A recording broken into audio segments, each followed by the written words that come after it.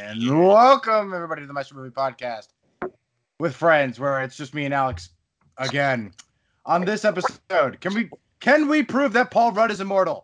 When will I stop taking things so seriously? Will I finally shoot Alex out of that tree? All that and more. Nope, I got a shield. I forgot about the Emmys. We're talking about the Emmys a little bit. There's nothing else to talk about. Not really. Except for Vin Diesel's song. Except for that Vin Diesel song. I've only listened to a little bit of it. So apparently Kelly Clarkson, I think, has a talk show. And the song debuted on the talk show. And there were people on the monitors trying to dance with it. Yeah, so her audience is monitors, and so it's people on monitors instead of actual people. And so the song is playing with people like in their homes, in their chairs, in front of screens, just like kind of like dancing a little bit, just kind of like dancing in their chairs and like shimmying, and it's just the worst way to premiere a song. It's also strangely appropriate for the song itself. It's not like my cup of tea, as Chris said it to me before we started this. It's not mine either, but it certainly exudes the kind of joy that Vin Diesel does, but not Dom Toretto. Dom Toretto is all deep voice and seriousness, but like Vin Diesel is total grunge. He is total grunge. He's a but yeah, Vin is just like a total goofball. He's just like, he plays Dungeons and Dragons. Like, he's just a nerd. It's I mean, Vin Diesel's a little like, I don't know if I want to be his best friend. I don't know who he is as a person. But like, he is very like goofy. He likes goofy things, and he doesn't mind being goofy. And the song is inherently charming in its goofiness. Outside of that, I do think it's interesting. I posted this on Twitter, actually, a list of all the people I could think of at the time that had like made songs that were also Avengers, that you could just make this long list of music, like Robert Downey Jr., Zendaya, Brie Larson, Chadwick Boseman did Get On Up. Like, there's so many. Jeremy Renner put out an album last year. You can make a long list of people.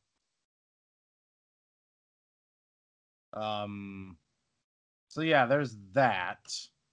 That happened. It was okay. nice. It's just regular Hollywood gossip that I'm not into for news outside of the Emmys. Yeah. Probably the biggest thing for me, the Emmys, Schitt's Creek won a lot of awards, and I like that show. It's really funny. Really funny. Eugene Levy's kid and Eugene Levy, really good show. I think both of them won actors, and then Levy won for like writing and directing. Like, a lot. They won a lot.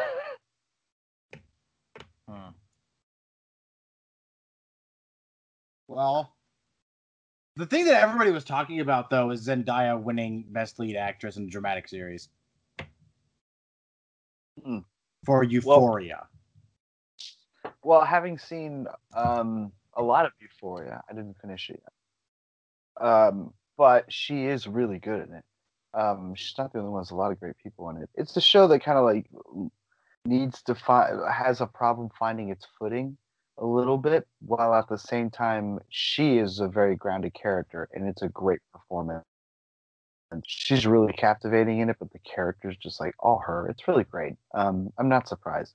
And then also she has a movie that she made during quarantine that she's like, it's a romantic drama, and she's like the lead. And I think I got a Netflix distribution, so like she's doing real well for herself these days.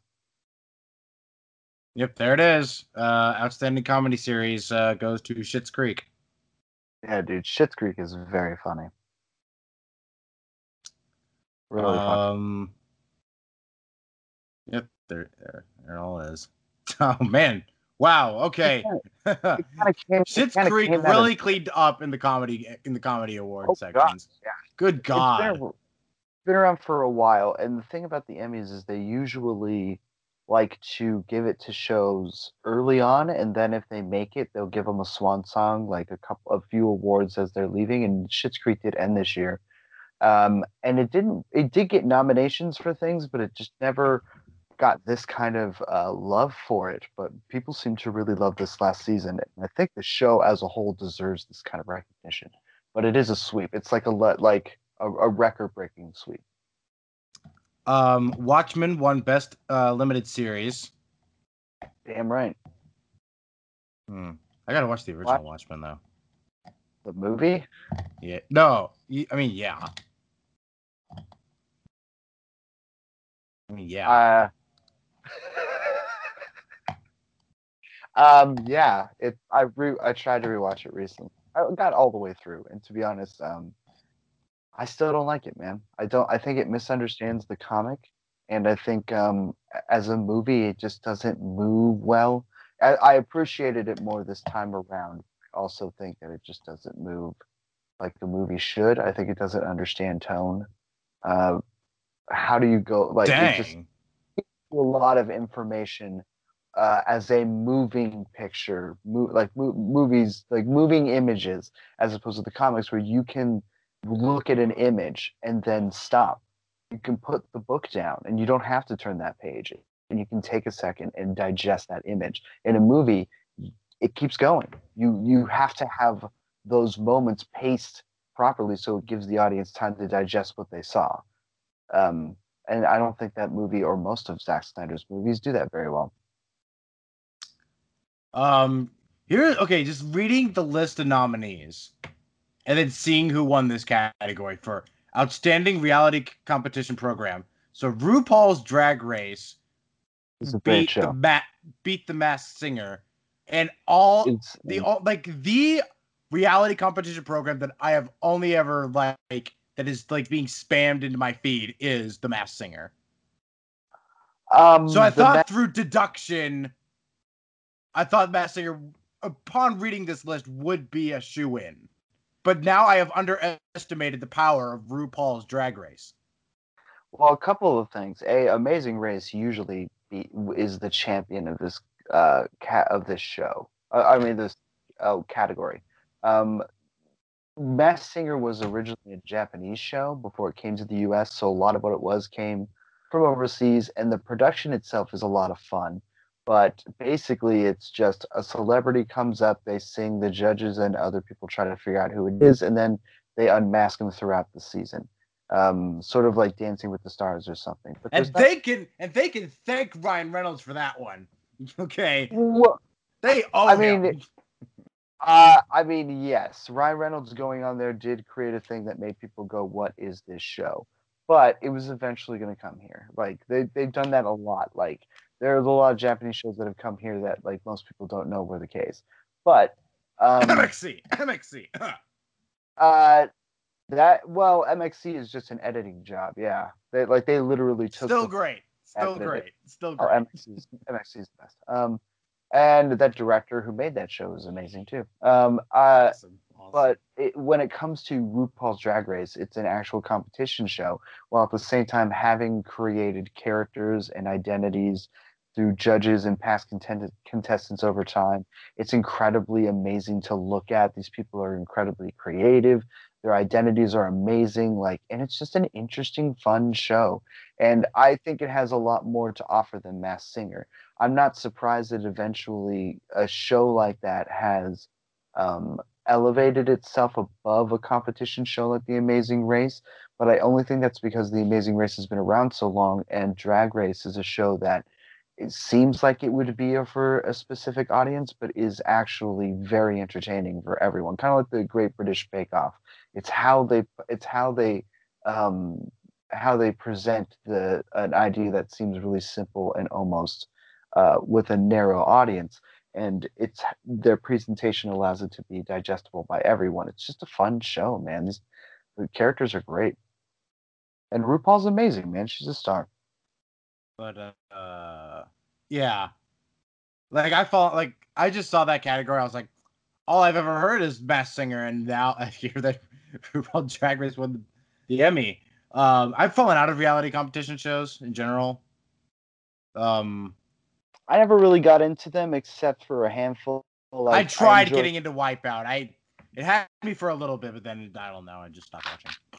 I think Wipeout would be better with different announcers these days, but also it's a summer show. I Yeah. think if you were like, that's the best thing for it. And then yes, like you get maybe a couple episodes in, and then eventually you're like, I need a break. It's not. I don't think I could watch an entire season. It's the same thing with that mini golf show. It's the exact same thing.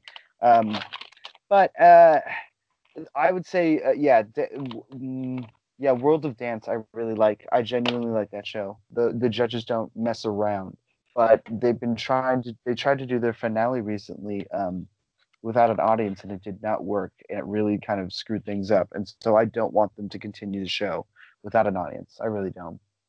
Uh, I don't watch Amazing Race or Big Brother or anything like that. I tried to Love Island for a little bit, but I just didn't really. I couldn't invest after a while. Just I wanted to do it just for trash, and my sister liked it. But I was about to say, like, what are you watching Love Island for? I had never heard of it, and my sister showed me, and I just I'm a guy who grew up on like the real world and road rules. Like I inherently have that kind of people sit around and do nothing but just get to know each other mentality about my reality television. It's when it started getting really manipulated that I didn't like it.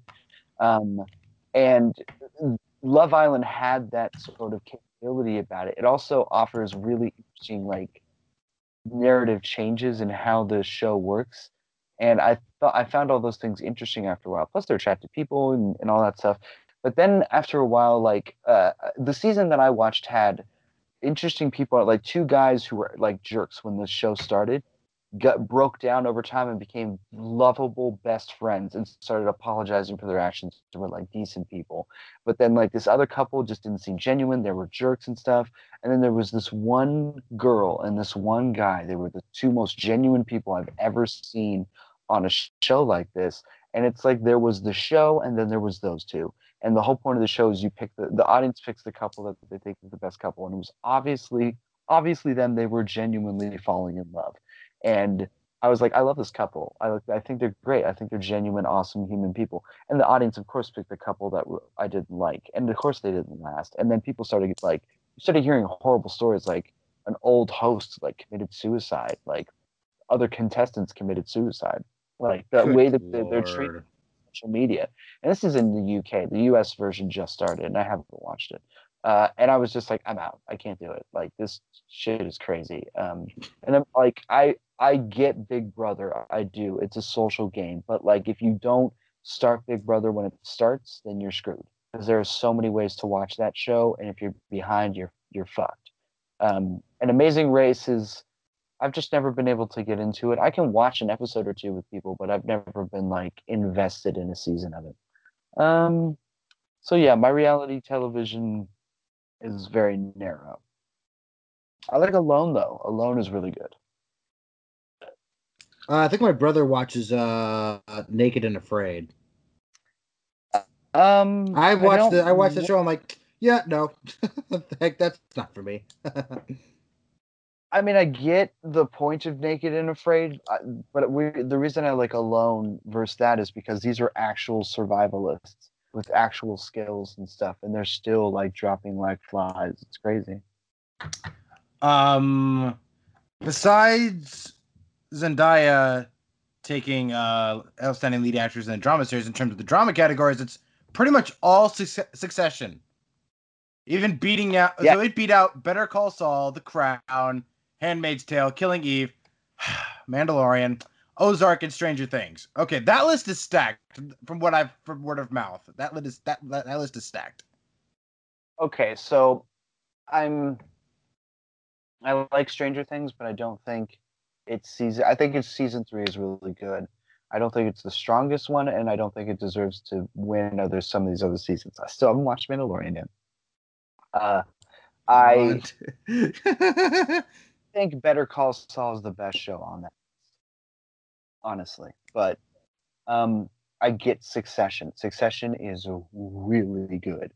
The moment you start to understand that Succession portrays itself like a corporate drama, but is in fact a comedy, you really are rewarded for it to the point that like the boss's son is like walking out into this business like corporate thing that everyone's like this dinner thing. He puts on a New York jersey and he just starts rapping about his dad. You're like, oh my fucking god, oh my god, oh my god.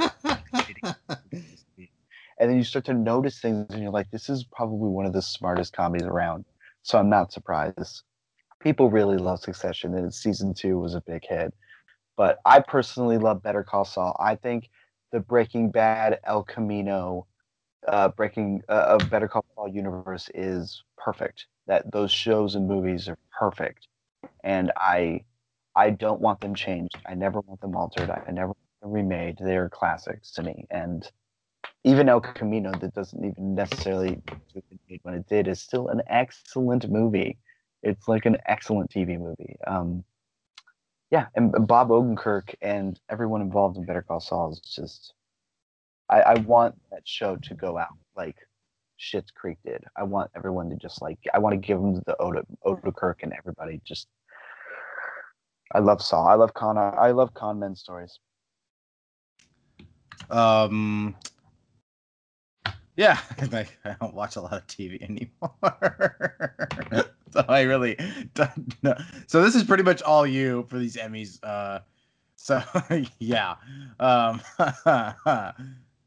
not really up to date with a lot of the seasons, but I do know a lot of these shows. I do keep my eye on them, and if I know I'm not going to get to them for a while, I'll learn some spoilers if need be. But Better Call Saul, I've kept in touch with since day one, and I love that show. Love it. So here's the thing. That like for me, I remember mentioning this on the show. I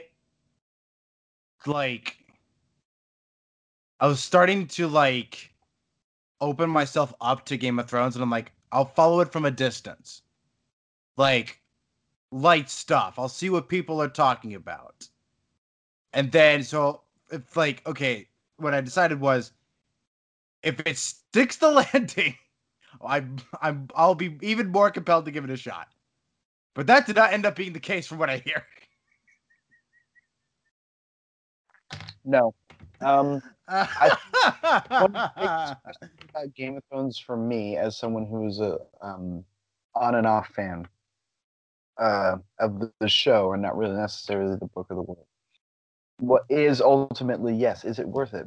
And the thing is, if you are a diehard fantasy fan, if you love dragons and you love swords and battles and kings and queens, if that's your jam, man, you'll ultimately be satisfied by the experience of Game of Thrones. But for everybody else who's interested in any genre or any TV show, is it just worth it as a TV show? Fuck no. No. The ultimate end game of Game of Thrones is such a waste of time. And I feel bad for everyone involved because it's a lot of hard work and it is beautiful and it is interesting, but I have no desire to go back. I don't want to go to that ending. Knowing how things end, I just don't care. It's like going out with your best friend and getting drunk, or like you're an old friend and you're getting drunk, and then by the end of the night, you're not that drunk, but they're incredibly sloppy drunk, and they've just like given up on all the endeavors you want to do. And you're like, hey, I thought we were gonna go like to a bar and then a show and like hang out with these friends over here. And they're like, nah, man, we should just stay at home and eat and watch. And you're like, you gave up on the end, man. You gave up on the end. It's like, do I think that you are capable of getting into a world as geeky and as nerdy as fantastical and specific as Game of Thrones? Yes, you do it for Star Wars. But do I think you be satisfied by that end? No. No. Funny story about Star Wars. Anyway, other than that, that's pretty much all the news. Pretty much. So yeah, that's that's pretty much it. Because like otherwise nothing happened. Other than movies got delayed. Yeah. I'm pretty much done. Convinced that nothing's coming out for the next 5 years. And theaters will die a horrible death. And I have to come to terms with the world without movie theaters. No, that's not going to happen. And you're just being over dramatic. Hey, somebody's starting to get it. From my tree, I can see you being over dramatic. Yeah, my tree now. It's done. My tree. So, what did we watch? You should start. I should start. Yeah. Well, I sat down and I rewatched the Before trilogy again all the way through. Didn't you do that last week and then you did it again now? No, I was going to, but Oh. I was planning on it. If I said I did, it's only because I'd watched a bunch of stuff on it, like at work, like they showed both of them, but I really sat down and watched them again. It was great. Watched a bunch of behind the scenes on them and everything.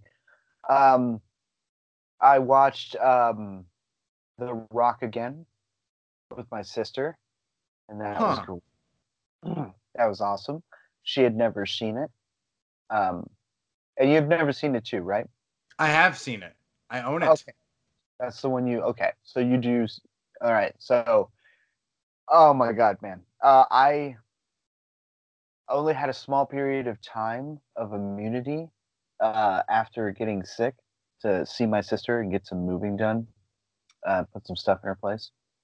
And so I came over and we watched the movie. And halfway through the movie, there's this guy, this actor named William Forsythe.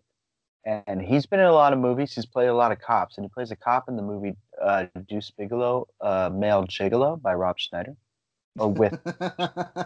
And Rob Schneider plays a guy who cleans fish tanks. He ends up getting a job watching a house and cleaning a fish tank of a very renowned male gigolo. And he breaks a giant fish tank and almost kills a bunch of fish. So he has to replace the fish tank before the gigolo comes back and decides he needs to be a gigolo to do it. And it's Rob Schneider. Comedy and comedy and and in the middle of this, throughout this movie, there's a cop that was on the original Gigolo's heels, played by William Forsythe. And he is, throughout the movie, giving Rob Schneider a hard time. So he keeps running up to him throughout the movie and being like, hey man, I know what you do. I know what you do, man, you dirty gigolo. I'm going to find you. I'm going to find all your clients and we're going to bring you down. By the way, is something wrong with my dick? And he whips out his dick and he shows him his dick and he wonders if something's wrong with it. Throughout the movie, it's a running gag. That's the gag. He thinks, if he keeps stressing about his penis and wonders if the gigolo can give him advice about it while he's berating him and trying to blackmail him to do stuff. It is so weird and such a weird decision that every time I see him in any other movie, including The Rock, and he is the first person that enters a scene, I immediately expect him to ask anybody in that room what's wrong with his dick. It's a problem. And as I was watching the movie, I was laughing because I mentioned that to my sister, and she loves time travel. So she was like, what if you made a time machine that was only specifically needed not to replace William Forsythe from Male Gigolo, but to ask every single filmmaker of every movie that he's ever been in if he could not enter the scene of any movie he's ever in. It was the weirdest thing. And just explaining it, I know, is weird, but it went down such a rabbit hole that it took us a legit, and The Rock is what, 2.5, maybe 3 hours? It took us a legit 6 hours to watch that movie because we could not stop fucking laughing. We could not stop. This joke. So there were so many layers, Chris, that I was like, the only way we could ever explain this was be if we wrote a movie about this time machine and then asked William Forsythe to be in this movie and constantly run around and ask him what's wrong with his dick, like it was being John Malkovich. I would have to ask William Forsythe to do this so that we could make it so elaborate and specific that people could understand what happened. It was probably one of the greatest brother-sister moments of my life. Nice. It was so funny, Chris. I almost made my sister pee herself, and then we joked so hard that it reverted back to I almost peed myself. It was ridiculous. It was amazing. It was Nice. one of the greatest. And then she was, by the time we were halfway through the movie and kept pausing it and laughing at this joke, she was getting kind of sick of the movie. And then I was like, no, Jenny, we have to finish it. And by the end, she was like, oh, yay. Oh, Sean Connery gets to be with his daughter again. Yay. And I was like, yeah, dude, it's The Rock. You want to know who killed JFK? Awesome. Yeah, The Rock's great. Okay. And then a lot of zombie movies. For the other casts. So I watched like Train to Busan. I'd never seen that. That was really good. That's probably my favorite fast-moving zombie movie that I had seen. I rewatched the first Resident Evil, and that Mila Jovovich, she's so good in that. She's so good. And as a zombie movie, it's good. As everything else, it's awful. It's terrible. It's really jaded. CGI is super bad. It takes like a good half an hour before they get to the zombie movie. And then I'm like, sweet, okay, it's a standard zombie movie. And then the last half an hour is just crap, and it's just like just shit with a nice meat sandwich in the middle. It's like, oh god, it's terrible. And what else did I say? I rewatched the 28 Days movies, the 28 movies. So I watched 28 Days Later and 28 Weeks Later, and those movies hold up. They're really good, really good. Viral movies because they're not necessarily zombie movies, but they did rejuvenate zombie movies. And I rewatched Dawn of the Dead by Zack Snyder. Um, I don't like it as much as I did. I do appreciate a lot of the gore, but like his thematics, I don't agree. I think a big thing has to do with the fact that I've really started to enjoy George Romero's original Night of the Living Dead trilogy. I've really started to think that that's the pinnacle of what you can do with that storytelling. Not the like only way to do it, but it is like the best template for it. And he just kind of like actively ignores the arguments of the original Dawn of the Dead. And then I rewatched I Am Legend, and that movie's great until the people show up. Great until the people show up. It's really right up stupid. until the right up until the doctor shows up, right? Was she a doctor? She was just a woman. She Okay, I have trouble remembering that movie. So everything with him alone leads up to him and the dog moment. And then after the dog moment happens, he decides he's just going to kill as many of those things and then kill himself in the process. And she saves him, which I don't understand. Wait, that's not the ending I got. No. I'm telling you what happens at the beginning of the third act. So this is the third act. This is the end of the second act. So his dog dies, and he is so sad that he decides he's going to kill the zombies or creatures. And he drives his car out onto the pier after he tricks him into thinking that he's sitting at that desk out there. And then they attack him. They almost push the car into the water. And then the woman and her son fish him out of the car after it's crashed before a zombie creature could kill him. And they take him back to his place because they ask him when he wakes up in the middle of the driving where his home is. And then he wakes up, they meet. She says that she was told by God that she was supposed to come there after hearing his message. And he says he doesn't believe in God. And then he starts singing, he starts quoting Shrek, and he starts singing Bob Marley. He starts acting like Will Smith in any other movie, and it just starts ruining it. She's fine. The kid's fine. But then the monsters attack, and he finds out that the cure has worked in the middle of that attack. He gives the cure to them, puts them in a grate, and then while the creatures are trying to attack him to get to the wife that he had taken and has now cured, he just blows them all up with a grenade. And she goes to civilization, and that's the end of the movie. I knew there was a reason I didn't like that ending. Because it's bad. I know they had other endings, and I know they changed it, but like that ending is not good. Because like he's saying there, I can help you guys. I can help to the creatures. He's like, I can help you. I can cure you. And like, you feel bad for the creatures. He took their wife, and he just murders them all.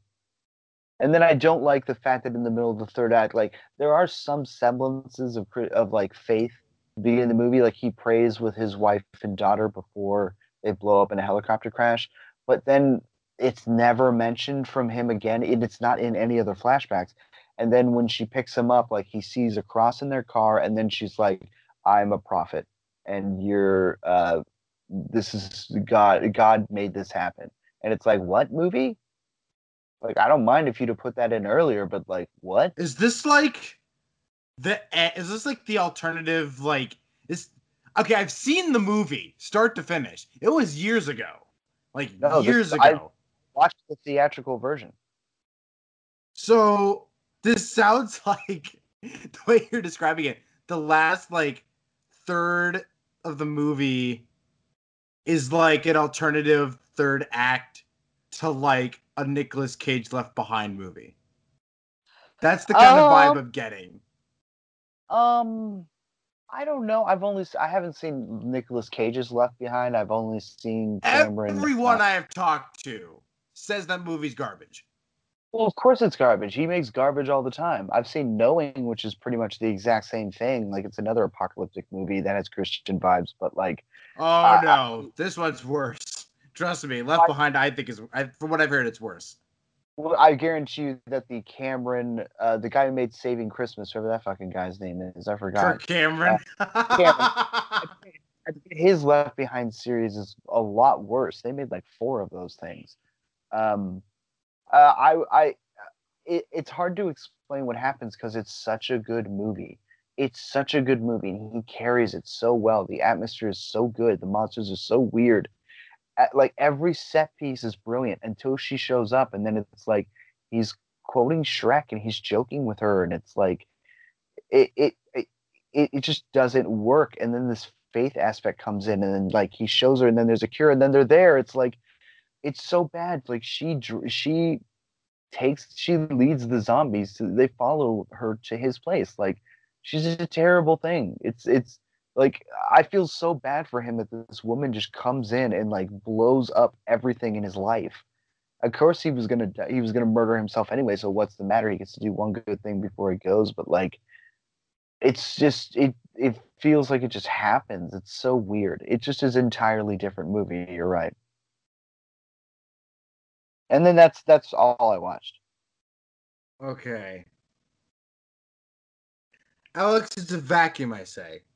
It's a vacuum, I think. It's a black hole. Inescapable in its complexity. What'd you do? Watch more Star Wars? So here's what happened. I'm trying to fix one of my like a piece of my camera gear with super glue. Can't find the super glue. Don't have any super glue on me. So I go out, I walk out my living room, and what is my dad watching? You've been watching him all week. You know what he watches. What did I find him watch, Alex? Rise of Skywalker? He was watching Rise of Skywalker, to which I immediately told him to pause it.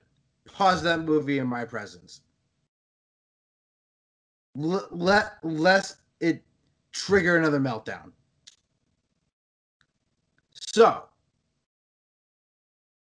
looked for the super glue. We spent like half an hour trying to find the super glue. Couldn't find it, so I went back into my room and I just went back to like whatever I was doing, playing Madden or something. So then I had to come back out to, I don't know, make something to eat because I was hungry. And so I told Dad, pause the movie. And so I was, so then, because he was watching the movie and it's a black hole, I couldn't help but think, which is what this movie doesn't want you to do. Alex, you probably realized this when you watched it in the movie theater. But in the end battle, they were blowing up the Star Destroyers by attacking the cannon that blows up planets. Okay. They deliberately built this entire super light, this Death Star-esque powerful laser and attached it to a enlarged version of a Star Destroyer. And the reason that they were blowing up was because that cannon was there. The most it's so dumb. The most vulnerable part of the Star Destroyer is the thing that blows up the planet, which is so layered. It's such a layered joke to me because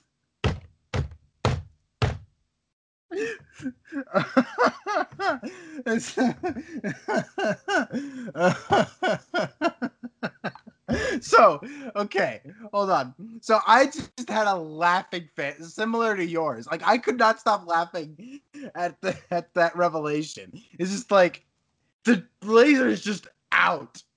Like it doesn't retract into the thing. It's just attached to the bottom. That's true. And I'm going to be honest. By that point in the movie, I had given up on it.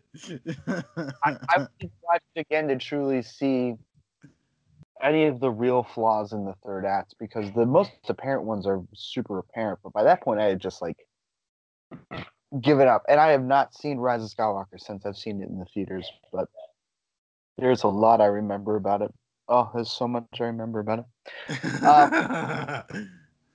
It's not like a lot does happen, but like I've seen a lot of videos of people breaking it down after it came out. So a lot of people broke down the story structure for me.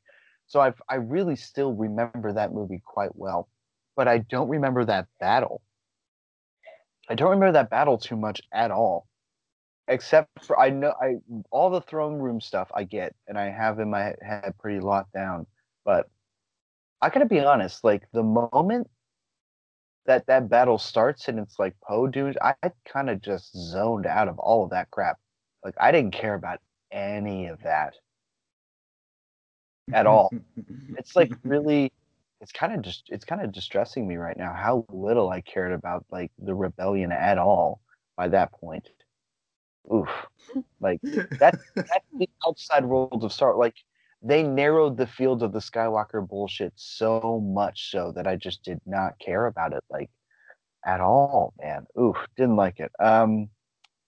So yeah, I don't even remember anything about that cannon. But in terms of having a big giant planet killing device having an incredibly stupid vulnerability, yeah, that's there since day one, man. That's New Hope bullshit. Yeah, that's the thing. That's dumb. Yeah, and it's been there since day one, and they couldn't help themselves. Dude, they ran horses on fucking spaceships. They could have just turned the spaceship. And so I was like, you know what, Dad? Play it. Play the last 20 minutes of this movie, because I like. And then like, so after the Falcon saves Finn and Janna, and then it cuts to Rey about to like die. I just like went into the kitchen like, nope, I can't do this. I can't do this. Like, I had to like, I know how it looks. Just like it's been seared into my whole movie, despite its pace. I know how it looks, and I hate it. So I had to go into the kitchen. I'm like, I can't watch this. This is just. There's gonna come a day where I'm gonna have to sit down and watch this myself and reckon with it. Yeah. And then get a divorce. What? I would love that. Like one day, like you come downstairs, you're like, "Hi, honey." You say hi to your kid, and you're like, "Do do do do do." You go downstairs, you watch all the movies. You end on Rise, and you're like, "Calling you. We're getting a divorce. I hate everything." Amazing. I think I need a divorce from Star Wars. Like seriously. I think you need. Because I can't stop thinking about it. Well, like I think you have a problem. Yes, I think you're an incredibly intense fan. Yes, I do. I think you are intense about the thing that you love. Yes, very much. I think it absolutely is tied to your happiness, which is a problem. Uh, tied to your happiness and your depression, which is a problem, and that's true. It's honestly true. I don't know if the answer is you need to stop watching or stop care or like getting involved. Like if you need to cut it out of your life, because I don't think that's the case. I just think you are too intense about it. So much so that when you enter a room and someone's watching it, you need to ask them to pause it until whatever you're doing in that room is done. That's kind of a problem. Like like I I hate Rise of Skywalker, and I don't want to watch it again. But I am curious about what it is, and I like the other movies. And I also know that this is a product that can be made better again one day. But like it does suck to go from now Force Awakens is here, we're getting new movies, and then watching that trajectory turn to we went from having a couple of Star Wars movies a year to now we have nothing for years, and what's left over is this bitter taste in your mouth. So I get it, but like you are too intense about the thing you love. Absolutely. It's like tied to like your anger and your happiness in a way that like I could sway you. Let me put it this way: on your wedding day, the happiest day of your life, you could have that. You could have that happen as well as like all the people in your life that had treated you terribly come up and be like, "I'm sorry, man. Have a great wedding day." And like your wife's like, "I'm gonna fuck you so good. This is gonna be great." And you're gonna have all those looking for it. And then I could walk up and be like, "Hey, man, you know what? I actually genuinely like Skywalker now. Here's an entirely written argument about why Skywalker's." You would stop. You would pull a chair and you would read that shit and you would freak out. At this point in your life, if that happened, you would do that. You would be, if you were in the middle of a massive fight with your wife, that was an end breaker deal about whether you would take a break and be separated and like have to like be the steps away from divorce. And I walked up and was like, Chris, by the way, I like Rise of Skywalker. You'd be like, honey, I think we need, could you hold on 1 second? Alex, sit down. Work this out. Remind me to never let you speak at my wedding. I know. But that's to the point where you are like, you could have something massive happening within your personal life, and someone could just mention something about Star Wars that you either disagree with, or they could make it like you don't like. You would stop, you would pump the brakes to correct them. Or at least make an argument back, sort of like Cher throughout this movie. You'd make an argument. And yes, I think that's at the point. I think that your passion for that is both funny and also so intense that like you're asking people to pause the movie from their watching experience. Believe it or not, it's getting better. I think it will one day, absolutely. But if you ask me if you have a problem, yes. Do I think you need to step away from it? No, but I think one day you will hopefully be able to just see them as movies. And yeah, be happy when they're great and be sad when they're not.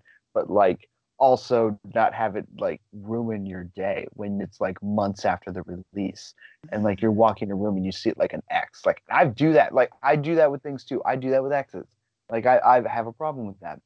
I've tried to work on that. Like something goes wrong. We're not dating anymore, and then every time I see them, I'm like, my life's ruined. My day is ruined.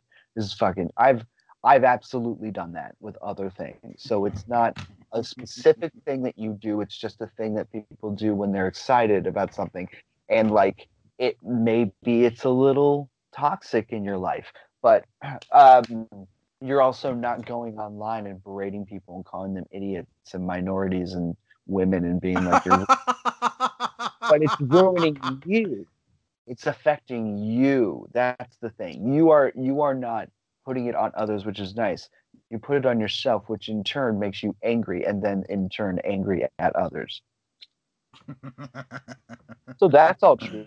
I mean, I literally called it. You're like at the beginning. Okay, listen. So first off, like, dang, I forgot what I was gonna say. I had a thought. Like, first off, if you came up to me and said Rise of Skywalker was actually pretty good, I would just like brush it off as a joke. I don't think No. I'd sit you down. You would sit me down. If I legit looked at you and gave you a handwritten argument, me, not anybody else, me, you would be concerned. Because you know I could make a fair argument, might change your mind, and if you end up liking something. I think anybody who listens to the show would be concerned for you. Especially because you and I both know that part of that argument would have to be that Jedi suck.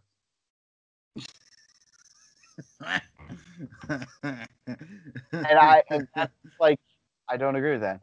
But that's the point. Like, it's the fact that someone would make something that could actually make you stop and go, "What did you say about Star Wars?" To be fair, no. Okay, so when I'm in public, actually, like legit, when I'm in public and like because most of the people, I'd say like the consensus on Last Jedi is like half and half. But like, no, here's the thing. Here is the thing. No. So I would get here's the thing. Here's the thing.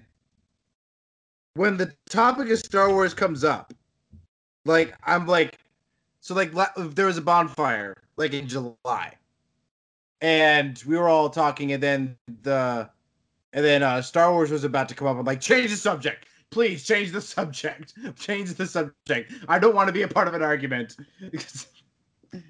I wasn't concerned because I was gonna argue, but like, I was concerned that some kind of argument was gonna start between my friends, and somehow that would cause me to either get up and leave, which I didn't want to do, or get involved, which I also didn't want to do. So I'm like, nope, change the subject. Change the subject.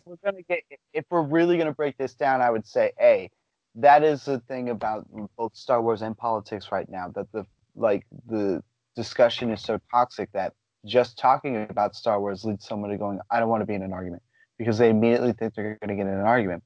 And that's terrible. That sucks. Like, no one wants that for your fandom. You want to talk about the products. If you don't talk about the products, then that's how you get stunted content like we got. But the other end of the spectrum is you dictating what people are able to talk about because of how it will affect you. That is true. I didn't think about that. That is the thing being toxic to you and what your ability to enjoy things. You should be able to listen to those people and sit down in your and be able to choose whether you enter that argument. You should be able to sit there and be like, man, those guys are idiots. They don't know what they're talking about. They don't. And hey, trust me, it's super hard for me when people talk about movies and they're like, my God, I loved this, Michael Bay movie. It's such a great movie. Why don't you like this movie? I love this disgusting teen movie. It was great. Like, I love this movie that perpetuates this terrible thing. And like, I have to pick my battles because sometimes you just can't convince people of things. And sometimes you can't make an argument, or the very attempt of it is considered an act of war. And you're like, fuck, like, what am I going to do now? But the moment that you are looking at people and going, don't talk about it, because seriously, how weird is that? You are looking at people and going, please don't talk about the thing I love. It makes me think about it, and that makes me upset. That's crazy. That's crazy. No, it's not even just that. It makes other people upset too. No, it's what they say that might make you upset. That might make you go like. That's the thing. That's the 2 points. The fandom is so toxic that everyone is thinking that. But because you are thinking that now, you're taking it a step further and saying that very discussion in an argument is going to cause me to get into the argument too. You're expecting it. You are anticipating it. And therefore, you are forcing people to not put anybody in that position, including yourself. And yes, I get how you're like, this is a thing I'm super passionate about, and if you guys talk about it and I get involved, maybe I'll start an argument and things will go really bad. That is, you are being compassionate. You're letting people know that that's a thing, and you're admitting that that's part of the change. Absolutely. But yes, I do think there's something up when like the very mention of the thing that you love and the possibility of an argument coming means that you cannot share it, and you're telling other people that you can't not share it and that they can't not share it, and you're like that sucks. How much of that is the product itself, and how much of it is you allowing that product to dictate your emotions and your moods throughout your life. Like that's the thing. And trust me, it's not just like pop culture stuff. It's going to be other things. I do it with other things. I do it with legitimate people, and that's even worse, man. Like we're talking about movies and stuff from a distance because they are put out there as art and subjective, and we're supposed to. And it's taking it too far. That's the discussion. But I do it to people, and that's like those people aren't products. People are like, as the person that I like the last person I did this to, they told me this, and I still don't necessarily agree with it, but it actually works. In this context, people contain multitudes. That still means they're doing dickish things, and they can be assholes, and they can be jerks and stuff like that, but they are capable of good. You know, like an anti here. Like some people can be jerks, but they can also be capable of good things. You know, I like Michael Jackson produced great music, but he might have molested kids with his power. That's crazy. J.K. Rowling wrote great books, and as an imagination that it inspires other people, but like she also uses her power to like induce fear and possible danger towards trans people, and it's like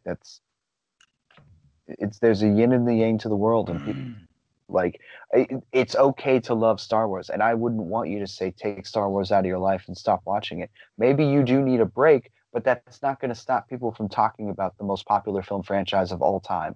So at some point, the real question here is, when are you, not can you, but when will you get to the point where you can walk in a room, see Rise of Skywalker, and be like, yeah, that movie sucks.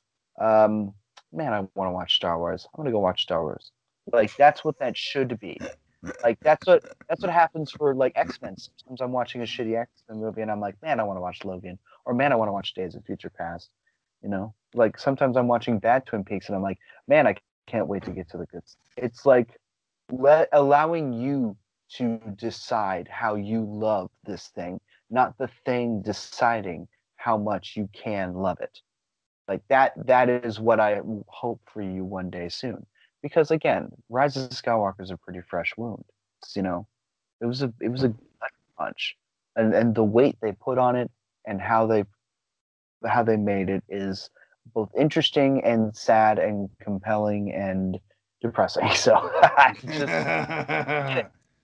do, and I know you, and I do. So like, yeah, I do think that this thing has a grip on you in a way that like you should have a grip on it, and one day you will. And a huge thing that'll allow that to happen, of course, is when better stuff comes out and like inspire people make stuff. But that may not be for a bit. We may not see a good future from this franchise for a bit, but it will come.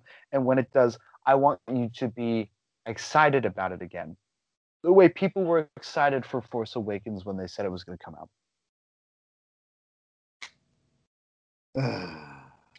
This is all funny given that side thing that I'm doing. That will go unmentioned.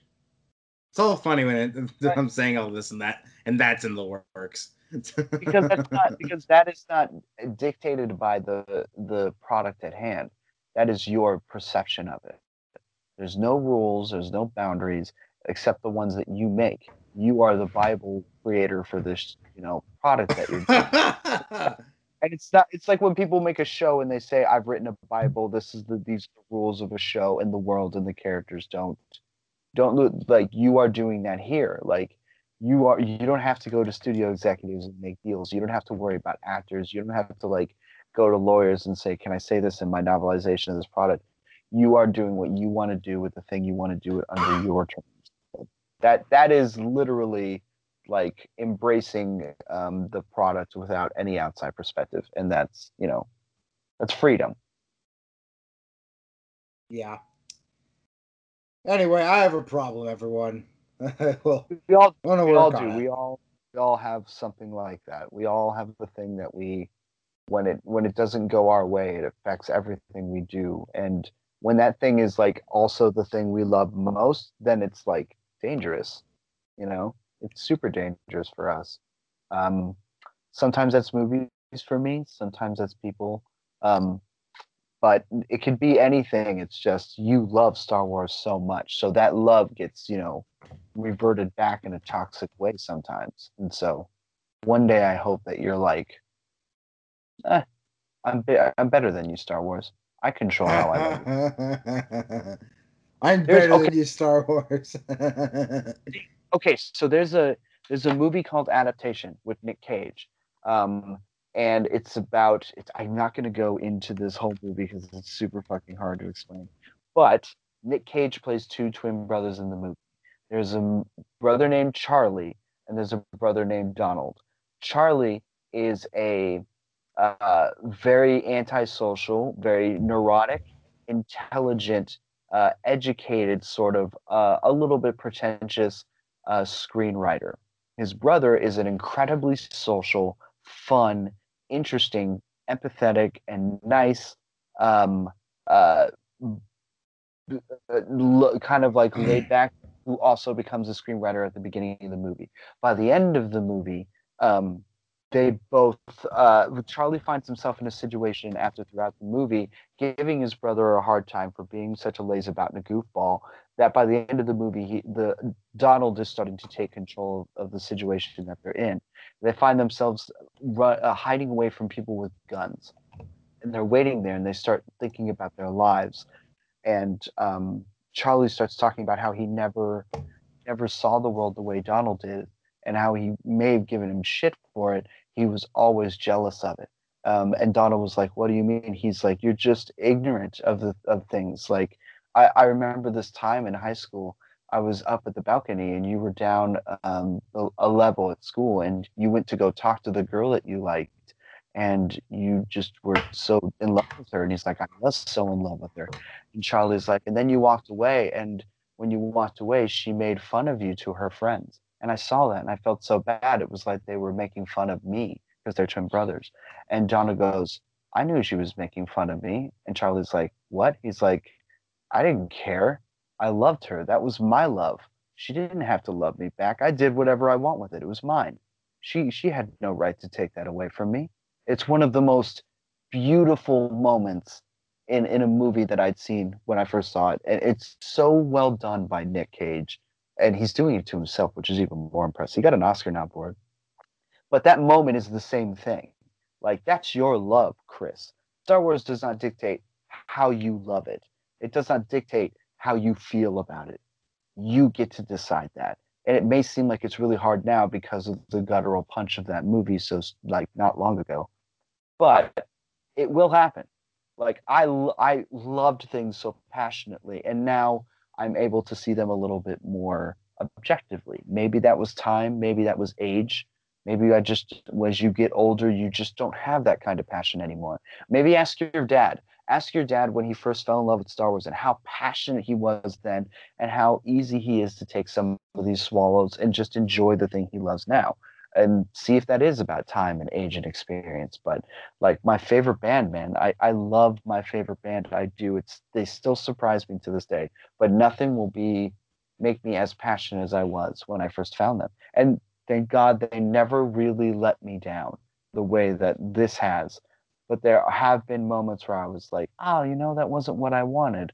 And my response was a little bit more hurt than I would have wanted it to be. And nowadays, when they try something new, and I don't appreciate it, I'm so excited to say, you know what? Something new is coming down the pipe. One day they're going to come up with something new, and maybe it'll reach me, maybe it won't. If they don't, I have all this other stuff. You have so much stuff to enjoy, Chris, that isn't even just movies and shows of this world. And you know what?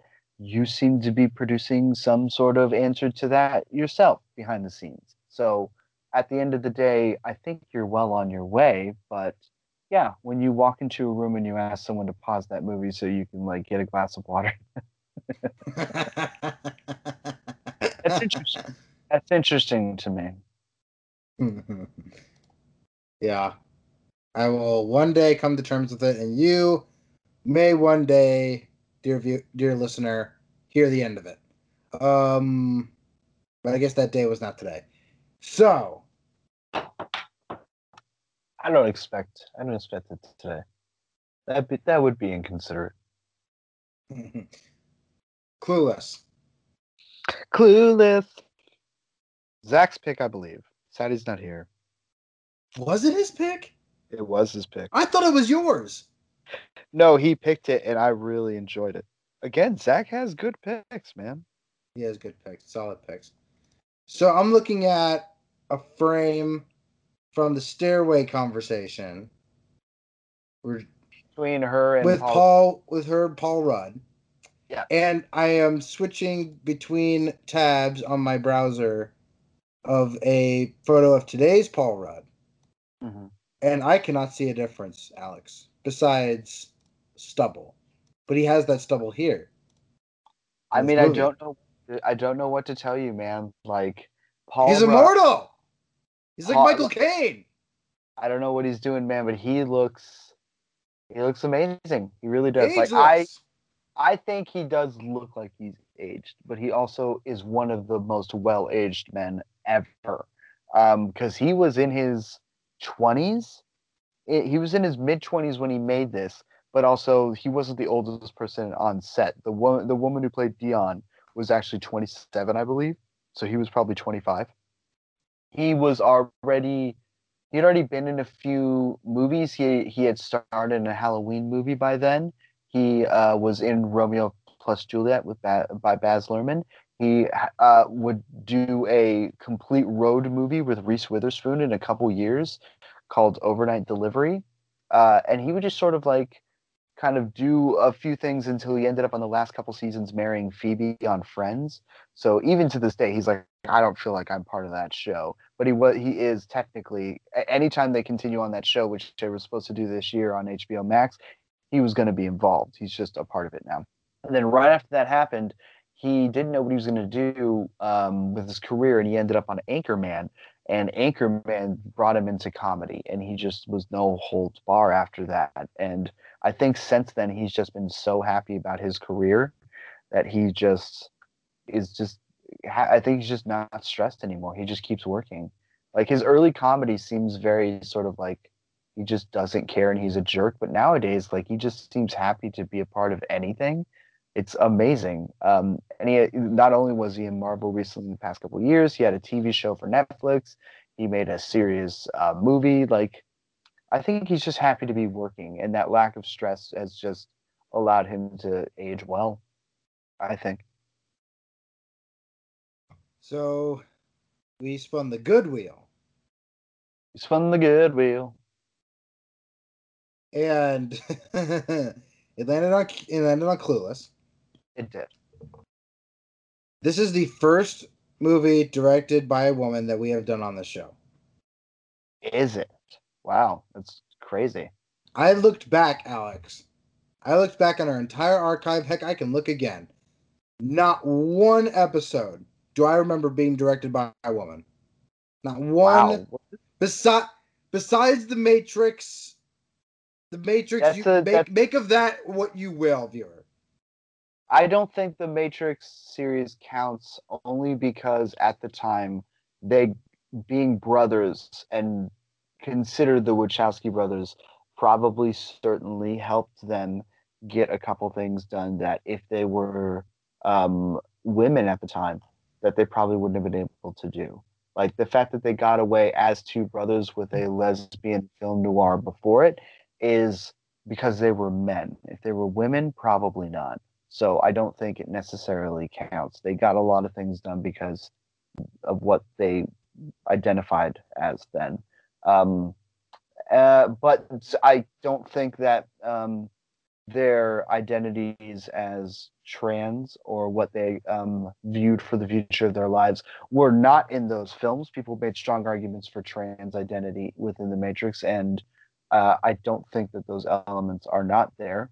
And considering both Bound and those two movies, like it's obvious that it was on their mind and probably was something that they wanted to do and just couldn't then for personal or maybe financial reasons. And then eventually they were like, screw it, we're in the public eye. We made Jupiter Ascending. Who cares what people think? And they, finally became who they felt like they always were. So I think it was because since it's after those movies came out that it doesn't count. I'm looking at all of them, like every single one that we've done. Like, none of them None of them were direct. Yeah, none of them were directed by women. The ones that are on Anchor right now, all the movies that we have on Anchor right now, were not Yeah, made. None of them were made by women. even the YouTube ones, I can't think of any. So yeah, this and you know what? Amy Heckerling is a actual good person to start with. She's a very important and Stop, successful female director. Alex. Yeah. Who is Amy Heckerling? Well, Amy Heckerling is a very famous and successful female director. Can we move on now? Jesus, Okay, all right. I'm just kidding. Okay, she is a famous comedy director, mostly known for comedy. She studied in New York and graduated from AFI, but couldn't really get her foot in the door until 1982, where she made the incredibly successful teen comedy Fast Times at Ridgemont High. It was based off a book that was written by Cameron Crowe, who was just a young looking dude and started journalism at a young age. He, after graduating high school, went back to high school and then went undercover as a journalist and wrote an entire book about his experiences with kids in high school at that time. That became a book. That book was optioned by her. She wrote the script and she directed the movie, which had a bunch of future stars: Judge Reinhold, Sean Penn, um, got so many people. Forrest Whitaker, I think, is in there. Like so many people. Phoebe Gates. I could go on. It's a huge bunch of almost famous people. Great cast, and it's an excellent teen movie. It doesn't pull punches. It's pretty realistic. It feels aimless. It does. It feels like just a couple of days in the life of these kids during summer, and it's that sort of like unfocused nature that made everyone sort of fall in love with it. It wasn't artificial. It felt like you were just spending time with these characters, and it helps sort of define a genre that would happen in later movies, and in my opinion, be perfected by someone like Richard Linklater, who would make the greatest hangout movie of all time, Dazed and Confused. But it's also like Jackie Brown or Once Upon a Time in Hollywood is a really excellent hangout movie, where the structure is just sort of not the important thing. It's who these people are, what the world is, enjoying their lives, and seeing if they grow from the experiences that they have. And that's what Fast Times is. After that, she was married. She already had she didn't have any kids, I think, but she was married. And she started having an affair with Harold Ramis, and they had a kid secretly. And she left her husband, and he did not leave his wife, and it became a family secret for years. But it inspired her to write and direct a movie called Look Who's Talking, starring Christine Alley, John Travolta, and a talking baby by Bruce Willis. I believe it's on one of our wheels. It's on one of her reels, so I'm going to dig my heels into that story then. It was a big hit. They made the second movie immediately afterwards. And it's a story about a single mother, and there's a Harold Ramis character in there too. But it didn't end well, that relationship. So the film was a big success for her. But the sequel they pumped out the next year, right away, like months after the first one came out. It has no real story to it, so it's sort of aimless. And then she didn't make the third one; she produced it. But by that point, both Fast Times and Look Who's Talking have produced shows for her that they weren't successful. So she wanted to start over. So she wrote this movie. She was a big fan of the book Emma, which is a classic book. Recently redone with, I think, one of the Dakotas, Fanning. No, I mean Elle Fanning. Sorry, Elle Fanning. Um, Dakota and Elle Fanning. And Elle Fanning was the star of it, and I haven't watched it yet, but I do want to watch it. Watching this makes me really want to watch it. And so this movie is a technical remake of that story, a retelling of it. And this is actually in the 90s. At the time, they were doing this a lot. There was a lot of retelling of classic literature. Mary Shelley's Frankenstein, Dracula. They did a bunch of Shakespeare, and this was one of the most successful ones. She created all of the dialogue. She would hang out with some kids at school and interview some kids, but she never claimed that this is how kids talked. It was like Juno. She made up her own language for fun. Um, And she picked the cast, she wrote the script, she directed it, and it was again a massive hit for her, like Fast Times. And she immediately made a show after it, and that ran for about 3 4 seasons. It had about half of this original cast in it, but not all of it.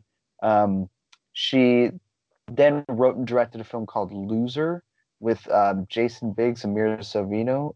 I'm sorry, not Mira Sorvino, but Mina Savari, and it's not great. It's got some good songs to it, but it's not. It's whatever. Jason Biggs is like okay in it, and then she would make a couple other movies throughout the aughts. They're okay, but the thing is, Clueless ran for a while, and she could just rest on that as a producer, and then produced a few other things. She tried to produce an SNL movie, and she got into the TV game for a while. She got back together with Alicia Silverstone to make a movie called Vamps, which I have seen about half of, and it's actually pretty charming. Kind of like Bill and Ted's Face the Music. Like you can tell everyone coming together and making it was fun, despite not having all the money in the world. And that's about it. Like she hasn't made a movie, I think, since Vamps, and that was like 2016. I could be wrong, but she's mostly been in the TV game and been directing all over the place. But she is highly respected. Her Harold Ramis's daughter, I believe, ended up writing a book about how the families got over the affair and eventually came together, and how both the daughters from both ends of the family became like really good friends and consider each other sisters. It's a very interesting story. It was written after Harold Ramis died, and I'll get into that when we get into the Look Who's Talkings. But yeah, she's pretty much done TV since like she actually wrote an episode. She actually wrote part of an episode. She apparently wrote an episode of the 2016 Muppets. Yes, yeah, that's right. And yeah, she's been working in TV since Vamps came out in 2012. Oh wow. Like Gossip Girl, Carrie Diaries, Suburgatory, Rake, Red Oaks, Weird City. I like Suburgatory a lot. She is decently successful. I wouldn't say decently. She's pretty successful in the game. She has given a lot of people chances, is great at casting. And she has she has 2 classics. Like Fast Times is in the film registry. And Clueless, I think, needs to stay out longer before that gets there. But I think it deserves it after watching it today. I think this is a stone cold classic comedy. And it's not just because it's nostalgic to me. I genuinely think there's some great things about this. But I can see how maybe coming from an outside perspective that may not be the case. We'll see. But Amy Heckerling is an amazing director. She recently got into some trouble because Chris Kattan alleged that she forced him to have a sexual relationship with her, but people don't really trust Chris Kattan all the time. He tells a lot of stories, and I never really took a deep dive in that, and she really didn't say anything about that. And she's still working, so I think more people are trusting her on that one. But I'm not sure. That's just what's happened with her recently in the Me Too sense. And that's about it. Like, I think this, Look Who's Talking, and Fast Times are all genuinely good movies, and she deserves to be remembered for them. Like, this and Fast Times are like all her, but Clueless is especially all her. This is just all her making. And that's Amy Heckerling. Sorry. Interesting. Mm-hmm. Okay. So yeah. I had a freak out. Because it brought it all back. Alex has begged me to keep it because I also have an episode of him getting drunk during X-Men, or failed X-Men review. I mean, we may never go back. I'm kind of interested in going back one day. But I think if we go back to I think we should split the X-Men movies the way we do the Marvel movies, because there are 3 sections to it. There's the 3 originals, There's all the prequel movies, like even Apocalypse and Dark Phoenix, and then there's the Logan ones. If we just did them in sections like that, I think we'd be fine. Mm. But anyway, yeah, I So, got terribly drunk, and I don't like to drink, but when I do drink, I binge, and it's is this the first time we've like officially mentioned that? I think so. No, I mean, I think I've mentioned it before, but kind of like Okay. joking. Like you and Zach don't talk about it, but no, like I just yeah, was like not smoking at the time, and I'm a smoker, and I was drinking, and at that point, it's in my body, it's in my genetics, it's in my DNA. We are binge drinkers in our family. It's just that's the way it is. So I stopped drinking a long time ago. I still drink socially, and sometimes when I do, I go too far, and that was the night where I went too far. I see. Either way, I'm just gonna put it in the vault. It may never come out, but like that's still like me having a genuine emotional breakdown because all that kind of just bubbled up, and it was a combination of me legit not getting it. Yeah, it's not like it wasn't like you were upset because you didn't get a movie or pissed because I was giving you a hard time. No, you were. It was a trigger. You were having an emotional reaction. Now that I understand that, like, and you explained it here now, I don't think that people need to hear that. I think it's important that you explained yourself, and I think it's even more important that you're willing to admit that. That's amazing, man. So, respect, absolutely. Thanks for listening for 90 minutes of me ranting. Dude, I'm so glad because it wasn't just you ranting. I don't think you ever would have gotten to this point if I wasn't continuously hitting that button of like, you're being really hard on this thing that she's doing. And eventually you admitted it. And like, it wasn't like I was trying to hunt you down. It was just a chink in your armor that I just kept noticing. And you eventually were like, I'm going to tell him. So I appreciate that. That was all you, man. I wasn't trying to force you, but it was something I noticed and you let it out. So I appreciate that.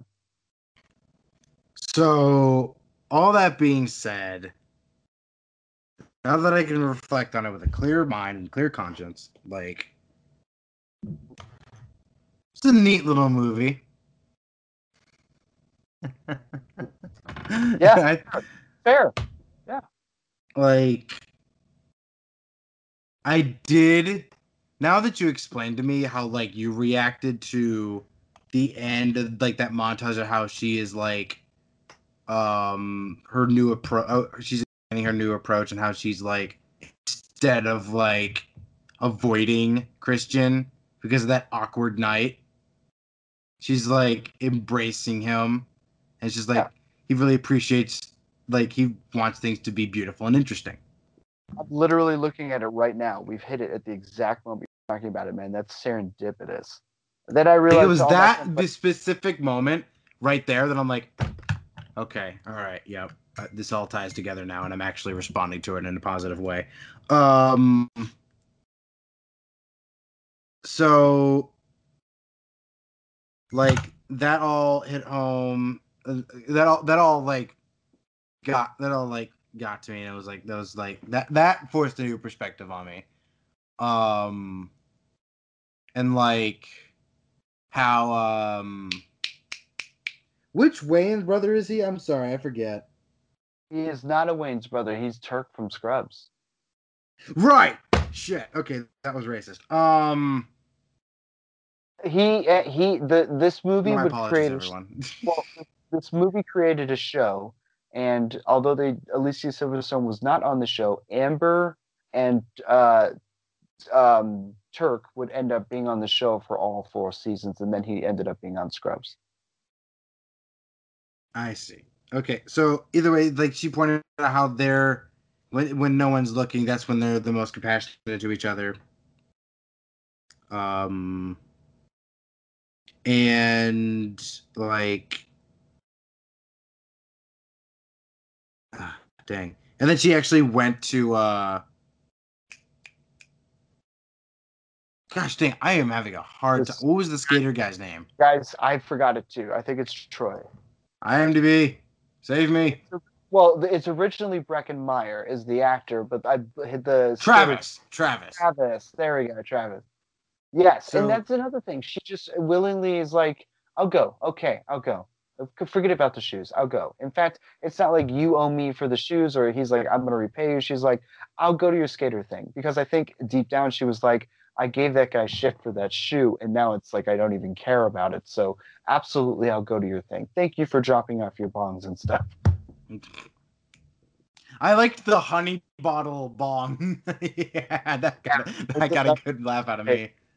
In Fast Times at Ridgemont High, Sean Penn became a star because he played a character named Spicoli. Recently, when they did the script reading of it on YouTube, they had Brad Pitt, Jennifer Aniston, John Legend. Sean Penn was there, but Shia LaBeouf played Spicoli in it, and everybody talked about how great Shia LaBeouf was Spicoli as his version of it. Like Spicoli is the star of Fast Times. Breckin Meyer, Travis in this movie is pretty much an homage to that. He's not like I wouldn't say he's like a breakout in this role, but he is great, and he would later go on to do amazing things in Robot Chicken and all that stuff. So I do love Breckin Meyer, and I think he actually is really good in this. But it was first time I really looked at it and was like, oh, that's Spicoli too. Got it. So yeah, so there's a lot of like, so if we're gonna get technical, like there's a lot of like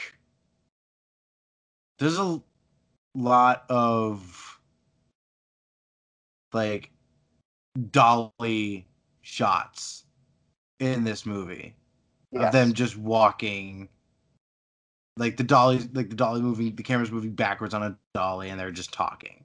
Like that's pretty much like the primary camera move of this movie. Yeah, the extra could not help but notice that. Oh yeah, I'm watching it right now.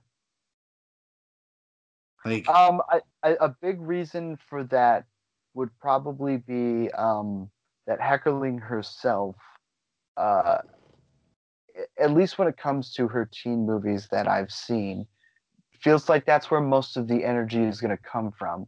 Not necessarily edits. She even edits this movie like you think energy would come from into a film, and then goes, I bet you think this is a Noxzema commercial. And then she pulls back and she allows I remember that. Yeah, she pulls the camera back and she allows the actors to have their scene. In the 90s, and especially in 1995, it was about fast cut-its and fisheye lens, and we're going to zoom in real close to faces. And she was like, no, I'm just going to let the scene breathe and let them just do their thing. Oh, God. She trusts her actors more than she trusts the camera. Dude. To do all the work. Dude, I had flashbacks to Surfer with the fisheye lens reference. Oh yeah, dude. Oh my God. When you commented that one shot, I was like, it's like a Terrence Malick movie. And everybody laughed. Jesus, that was crazy. Oh my God. So much fun. That night was so much fun. Oh, good times. Yeah, dude. It was like fucking oh man. Terrence Malick for sure. Sorry, I sidetracked you. I'm sorry. Well, no, good call on the dolly thing because I didn't notice that. But like, yes, honestly, she's not really about edit cat flush. Like, we're just gonna make it all zoom in your face, energy, bombastic, total tubular. No, it was more like we're just gonna, show you the school. They have to walk a long way to get to the front door, apparently. So hallways are a thing. And there's a lot of reverse shot. A lot of people sitting down. That it's more about the clothes and the settings. I would say in fact, it is impressive that when we get to the party, there isn't a lot of camera movements and energy. It's actually, you see the geography of the house because of when Cher's like, do you want to make a round? And you literally do that. And then you get the rest of the other side of the house when he's shaving his head in the bathroom. Like, it's crazy.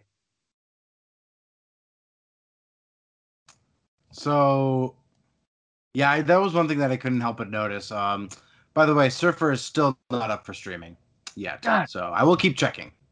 Son of a bitch. I know, they should just do it. We should find a way. They put Bollywood movies on Amazon Prime, for God's sake, okay? They put Bollywood movies in AMC. We need to go to this guy We need to find him. And we need to get it from him. We will break into his house and we'll get it. We'll use our share charm and make an argument. Like, God damn it, we need this thing. The world needs to know more about this movie. Like, whatever we could do to find a bootleg, all efforts will be made. Anyway. I'm about to watch the end of Clueless for the 4th time today. And I still love it. Other than that, yeah, it's kind of like, it kind of just, it wasn't very, yeah, it's like, it's not like, it's a comedy, so it's not gonna look very dramatic, but the one shot that really caught my eye was when she stops in front of the fountain and it goes off white when a light bulb in her head turns on. Like, that was pretty good. It looks like an ode to American in Paris. That's the closest thing I can think of. But mostly, yeah, it's the movie being like, boom, here's your moment, Cher. This is the thing. Here's why you're trying to do all these things. Here's what you're capable of being. It's like, you want to be a better person for Josh. And it makes sense. It's not totally that, but it is basically that. That's what the movie's kind of like. This is the thing she hasn't realized yet. This is the thing that would focus a lot of control in her life, which a lack of makes her crazy. So, go ahead. Go, sorry. Well, no, that's pretty much it in terms of like flashy moments in the movie. Like when he's skateboarding, it's a skateboard thing. There's the nuts thing at the beginning of the movie. There's the montage when they're taking the pictures. But mostly, no. There's nothing of that sort of theatrical presence as that. In terms of like humor, like the scene where Mrs. Geist was her name, right? Yeah. When she kisses and that's his name. I'm looking at the IMDb, everybody. She's the inconceivable guy. Wallace Shawn. From Princess Bride.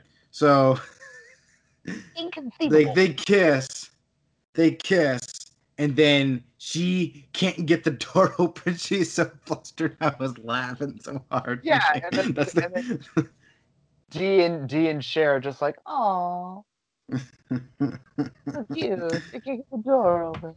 Like, there were other moments that made me laugh too, but they happened so fast and I can't remember them. But the other moment was like the highway moment where I was just like, "Oh god."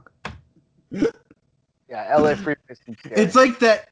It's like sometimes like slapstick doesn't like register with me. It's just sometimes like the sporadic, this like random chaotic moment like that. Just boom out of nowhere. They're on the highway and then they're freaking out, and it's just the funniest thing. There's a lot of the jokes that I enjoy are wordplay. But also, I'm watching it this time. Silverstone is so good on her timing, but it's like it's the thing where she like teaches Brittany Murphy the word sporadic, and then they are talking, and then they turn back from the kitchen, and she's just on the couch, quoting and singing along with the commercial like any of us would do. Like Francis Fresh and full of fresh maker. I was like, I do that every day, and then she turns and he's like, I'll see you later, and she's. Yeah, I hope not sporadically. I'm like, I love it. Rolling with the homies. Oh my god, there's so many jokes I didn't understand as a kid. Like, she's like, I'm looking for a herbal remedy, and they're like, oh, well, we think we have Coke, and she's like, you have Coke here? And I was like, oh my god, I never understood that. And then the whole bit when she's trying to swoon Christian as they're watching like old Spartacus.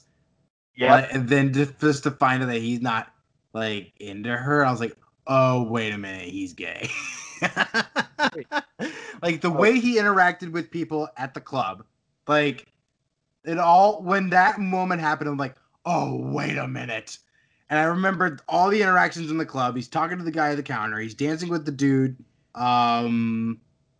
There's like random dude he dances with, and like she notes how like look at how he's ignoring all the other girls. I'm like, wait, hold on now. Is this just going to be like a bad breakup, or is this going where I think it's going? The moment he talks to the bartender is, I think, the first clue. But I love how when he's dancing and Josh is like, I'm watching Cher and I'm watching this guy because he's jealous, and then he immediately stops. He's like, what the fuck? Motherfucker dancing like, dude, damn. I love the music. I'm a big fan of the bass tones. Kids in America has been stuck in my head for decades because of this movie. So this is where Captain Marvel got it.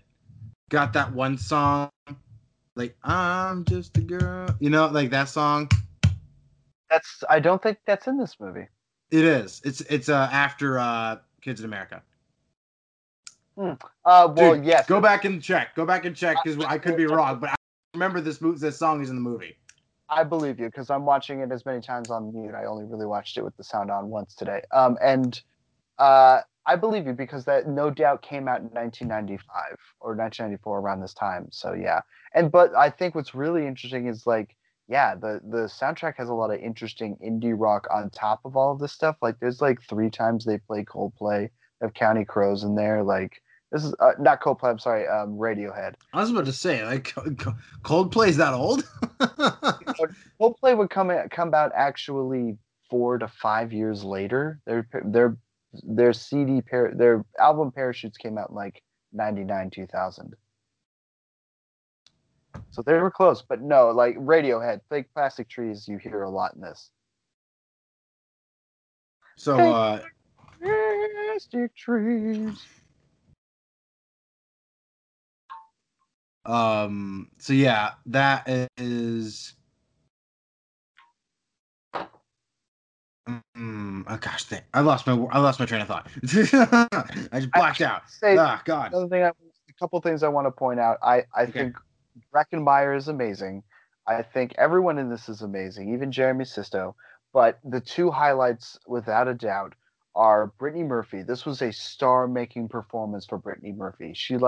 I remember seeing Brittany Murphy on a show called The Torkelsons, which was a sequel show to Almost Home, which was a sequel show to a show called The Torkelsons, that also, interestingly enough, had both Ben Affleck and Jared Leto in different episodes date the same girl, and I'm pretty sure that's where Batman and Joker got their rival start. But that's where I saw Brittany Murphy. And then I saw her in this movie, and I was like, oh, she's amazing. And then, yeah, after that, she was, like, off. After Clueless, she was off like a rocket, and then sadly passed away, I think, like 10 years ago by now. Okay. But, yeah. So, Jeremy Sisto, who played Elton. Yeah. At first glance, I'm like, I don't know who this guy is, but he's definitely not Jai Courtney. Why do I keep thinking he's Jai Courtney? He almost, to my head, kind of, sort of, maybe looks like Jai Courtney in this movie. I was like, how did they get Jai Courtney? But he's not Jai Courtney. That's not Jai. He looks a little like him, I think. But it was enough to be like, for me personally, to be like, to do a double take. It's like, it's clearly not him. There's too much hair. It's the facial structure. I think Jai Courtney has a smaller face, whereas Sisto has a longer face. But I've also watched more of Sisto than Courtney. Certainly, Suburgatory. He was the father on Suburgatory, and I really loved him in that. But also 6 Feet Under too. So that, yeah, I did think that was funny. Oh yeah, the whole robbery scene. I missed the part that you had mentioned. I missed the part where he said thank you as he ran away. Yeah, he's like, get on the ground, and she's like, but this dress is like a really important designer, and then opens her jacket. 16-year-old opens her jacket to like reveal the most sexy dress ever to a robber. Bad move, but whatever. And he's like, get on the ground, and she's like, oh, fine. And she gets on the ground. He's like, count to 100, and she's like, cool. And it's just so she doesn't know what direction he runs into. He's like stuttering too. He's like, get on the ground. Yeah, like he doesn't really want to do this. He's also supposed to be on drugs and stuff, but then he's also like, he doesn't know what he's doing. Exactly. He's like, all right, get on the ground, count to 100, thank you, and then he leaves. and then you don't see where he goes. You only hear the running. She counts to 3 and then immediately stands up. The funny So, thing like, is, Saving Private Ryan would do like something similar to that too, whereas like they tie the German up, they blindfold the Nazi and they send him down. It's like count to this number and then go. That kind of reminded me of that. I was like, that's where they got that. I'm kidding. there That is was funny. there's a movie called L.A. Story where um it's just goofball stuff like surrealism every left and right, and there's a moment where Steve Martin takes his Sarah Jessica Parker out on a date, and they're just walking down the street, and she's like, "You want to go somewhere else?" And he's like, "Sure." And he's like, "I'll get some money out of the ATM," and he gets in line. And as they get to the end of the ATM, on the other side of it, after he gets his money, is a line of robbers. And so immediately when he gets his money, a robber walks up and he's like, "Hi, I'll be your robber today." And he just takes the money and then they just walk away. It's just a transaction by that point. It's expected to happen. So I felt that moment here where it was just like, he's like, "Give me your stuff. I'm going to shoot you." She's like, "Fine." Lay down. "Okay, thank you." And then she's like, "Ugh," immediately up, transaction over. Um. So, is there anything else that we missed? Like, Um, no, just again, Alicia Silverstone's just it's such a good performance, man. It's so good. Like she would get shafted in Batman and Robin in Excess Baggage, and then just not really get a chance to do anything didn't she with get harassed on that set? on what Batman and Robin. Yeah. Maybe. I don't know. She certainly got harassed in general, just like in the media and by reporters and stuff, and about her weight. She went through like weight fluctuations like that, and people just would not shut up about it. And she was like a teenage girl, man, and it was fucking rough. She would end up going on producing and directing and doing her own stuff. She'd make another movie with Heckerling later, and she's been in a few things lately. She was in a horror movie recently, I think. Um, but I love Alicia Silverstone. She's one of my childhood crushes, and it's because she is super sexy.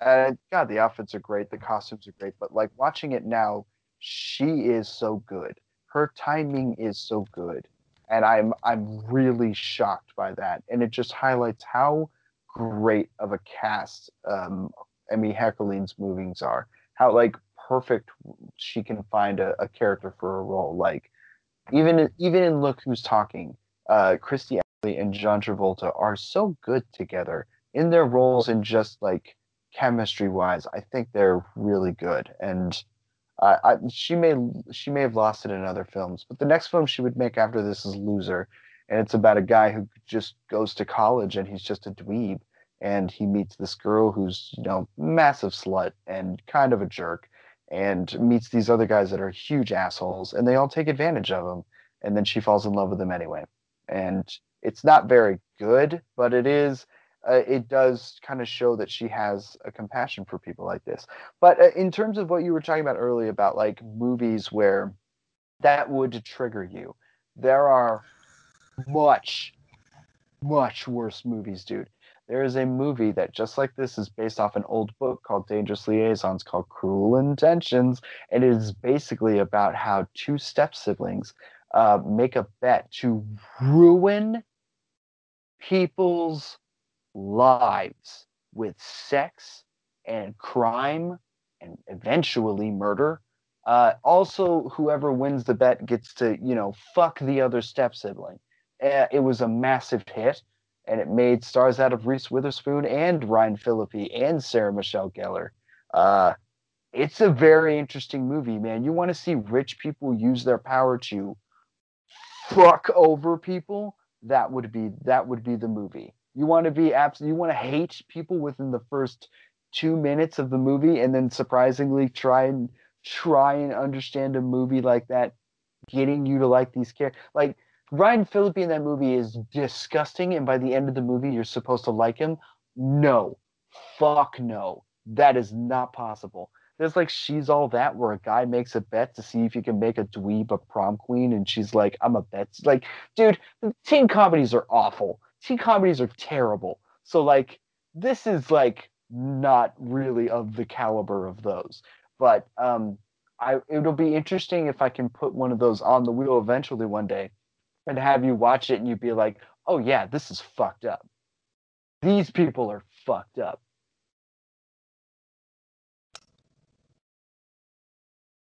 Probably my favorite one that I really love that does trigger me the same way as you, because I also hated middle school, is a movie called Angus.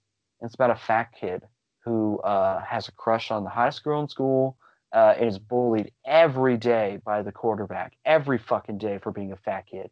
And then the entire school plays a massive prank on him by voting him prom queen and voting the girl he likes prom queen.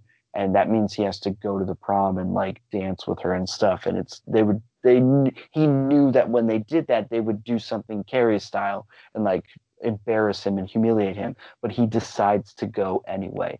He decides, fuck it. I'm going to learn how to dance. I'm going to take this opportunity. I'm going to take this girl out and I'm going to do it. And it's one of my favorites. One of my favorites because he fucking does, man. Angus is the best.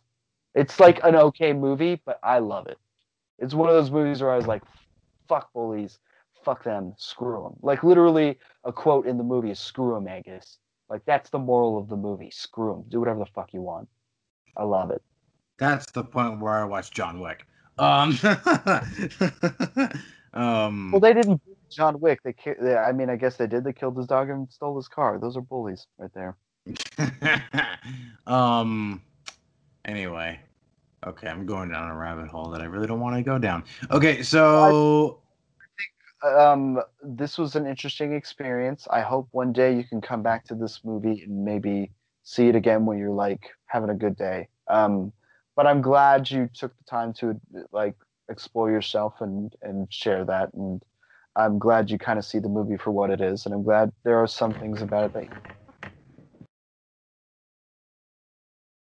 But yeah, it's just a silly little comedy movie. Yeah. I think it's a classic, but also just for what it is, it's just a comedy, man. It's just supposed to make you feel good. So, with all that been said, and 3 hours later,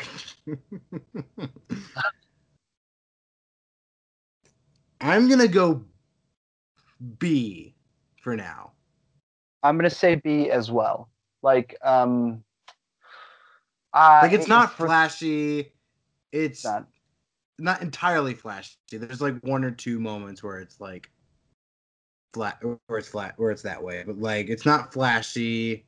Everyone's good in it. It's a nice time overall. You know, fun little movie. I'm gonna go a little bit higher and say B plus. Maybe there's a part of me that wants to go A minus. I think the more time steps away from this, I think it's good. But I again, that Alien Cinema guy on YouTube, the hidden meetings for movies that's done by an alien in the future. Everything that you said, he says, and it's not untrue. Like, she is a privileged little white girl who can, just talk her way out of any situation in a tight dress. So like that is there, but that also isn't necessarily what the point of the movie is for like the rest of the 2/3 of it. That's there until eventually she's like, helping people is fun. I want to help more people. And then she eventually does. And she's like, wow, okay, well, this is hard. I can't just do it for me. I kind of got to do it for other people and think about other people and be considerate about their feelings. Shit. All right, well, I'm going to try. Like, eventually that's the point of the movie, and I have no problem with that. I think that's over time as I've gotten older, realizing as much as I watched this as a kid, that this has highlighted a lot of empathy that I've carried on to other people, which is like doing good deeds for yourself is certainly doing good deeds, sure. Like, if you're doing good deeds just so you don't go to hell, like, that's not why you should do that shit. You should do it because people need help and you can offer it. If there's someone in the street standing there as a car's driving up, you're just going to stand there or you're going to do something about it. It's human decency. It's exactly how Seinfeld is all about how people did nothing and let shit happen to other people. And that general lack of human decency creates conflict. And then they go to jail for it. They watched a guy get beat up and mugged, and they go to jail just because they watched it and laughed at it. Because fuck those people. So there you go, everybody. Clueless. I did not expect this night to go the way it did, but it did. I'm gonna say A- on Clueless. He's going A-, ladies and gentlemen. Mad lad. I'm kidding. He's climbing. God, So- when Brittany Murphy starts slamming her head on the desk, that's such a funny sound. It didn't even sound right either. Like, to me, like, there should be that impact should be like, I'm not saying like the glass shouldn't shake, like the glasses shouldn't shake or anything like that. It's just like the pounding on the table. It feels like because she's pounding her hand on the table. She's not pounding the table directly. So it should be a softened impact. It should be, but Picky. the aggressive nature of that sound is still super funny to me. Like they genuinely want her to stop. Like stop. I was like, oh shit. So there you go, everybody. Clueless. Clueless no more. Anyway, okay. So before we start talking about before we go into what we're gonna spin next, as you were talking, I was just going into a quick rabbit hole. Mm-hmm. I was trying to see if Surfer Teen Confronts Fear had a Twitter account.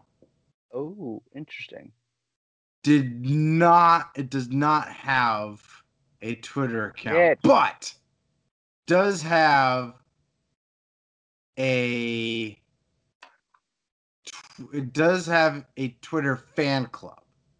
Oh my god, I'm going to join it. Surfer Teen Confronts Fear fan club, following 9 accounts and only 13 followers. Now, oh my god, it's gonna be 14 soon. Now, they have not tweeted since May 22nd of this year. Oh, that's not good. The last tweet they did before that was January 8th. Oh my god. Before that, November 2019, and on and on and on. Good fans. Bro.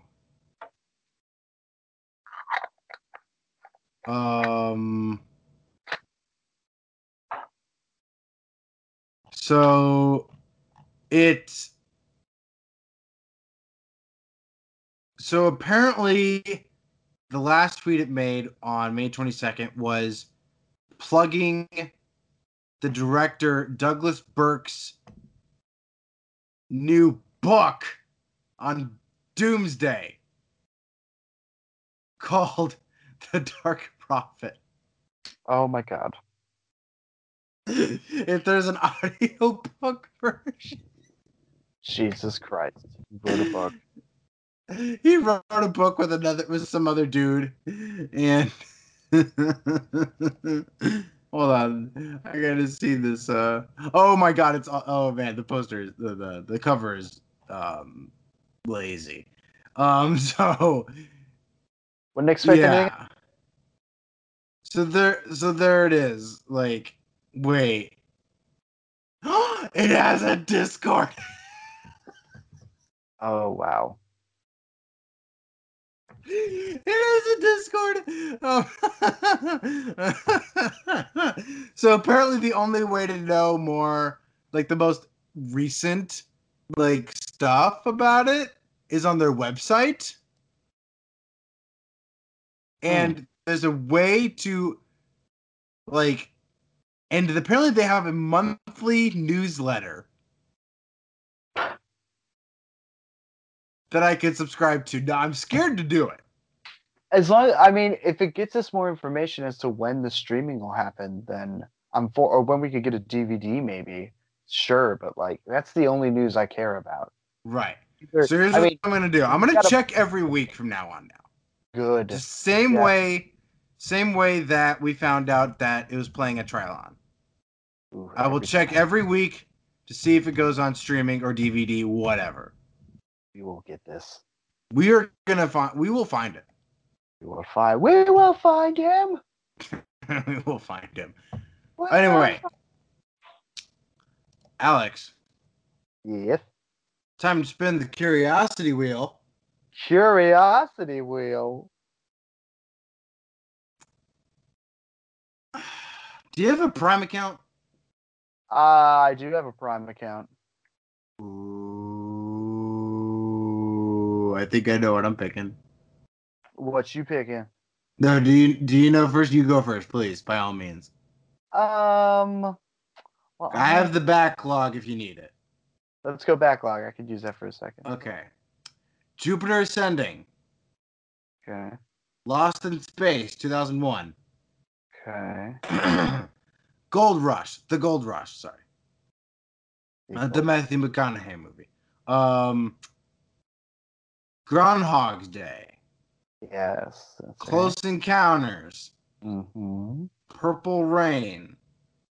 Donnie Darko. That's right. True Romance. Battle Royale. The Medallion. Valerian. Hostage. Smokin' Aces. Wolf Children. Beetlejuice. Turbo Kid. Speed Racer. Waterworld. The Core. Romeo and Juliet. Pride, Prejudice, and Zombies. The Imaginarium of Dr. Parnassus. Gone with the Wind. And 10 Things I Hate About You.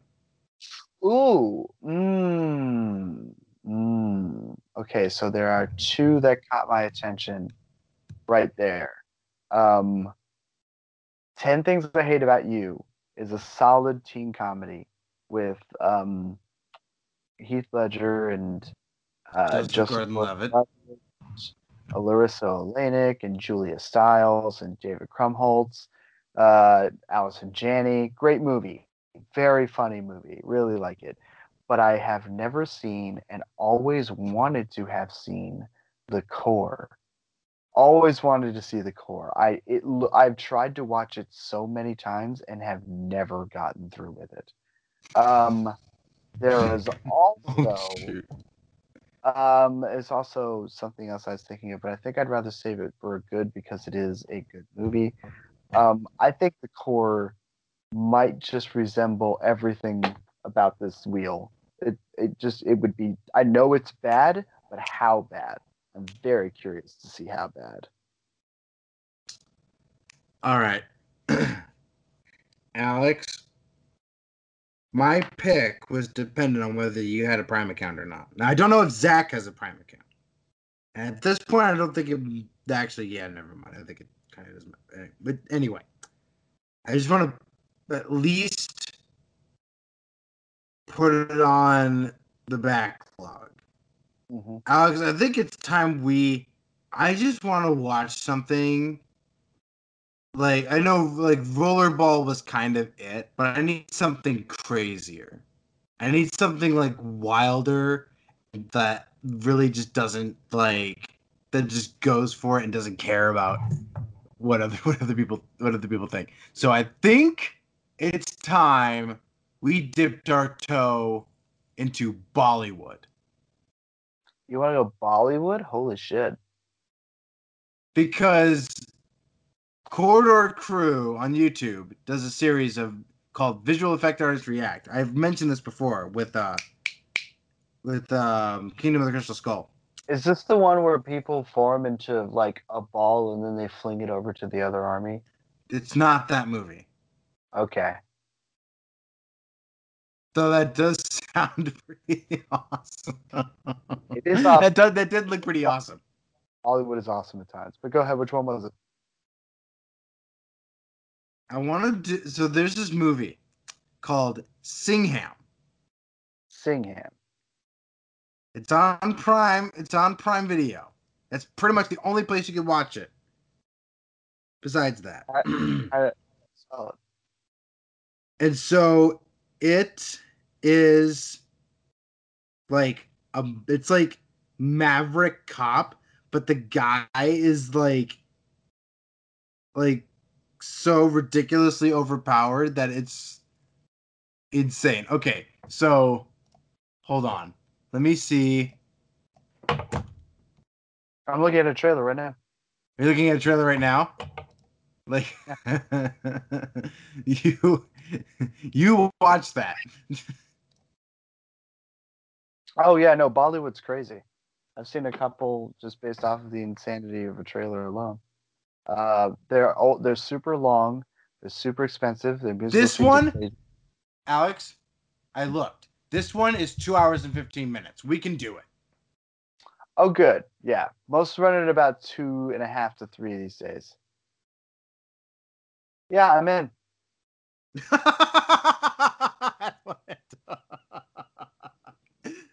So basically, the guy who's the main character, he's like the Indian version of Tom Cruise.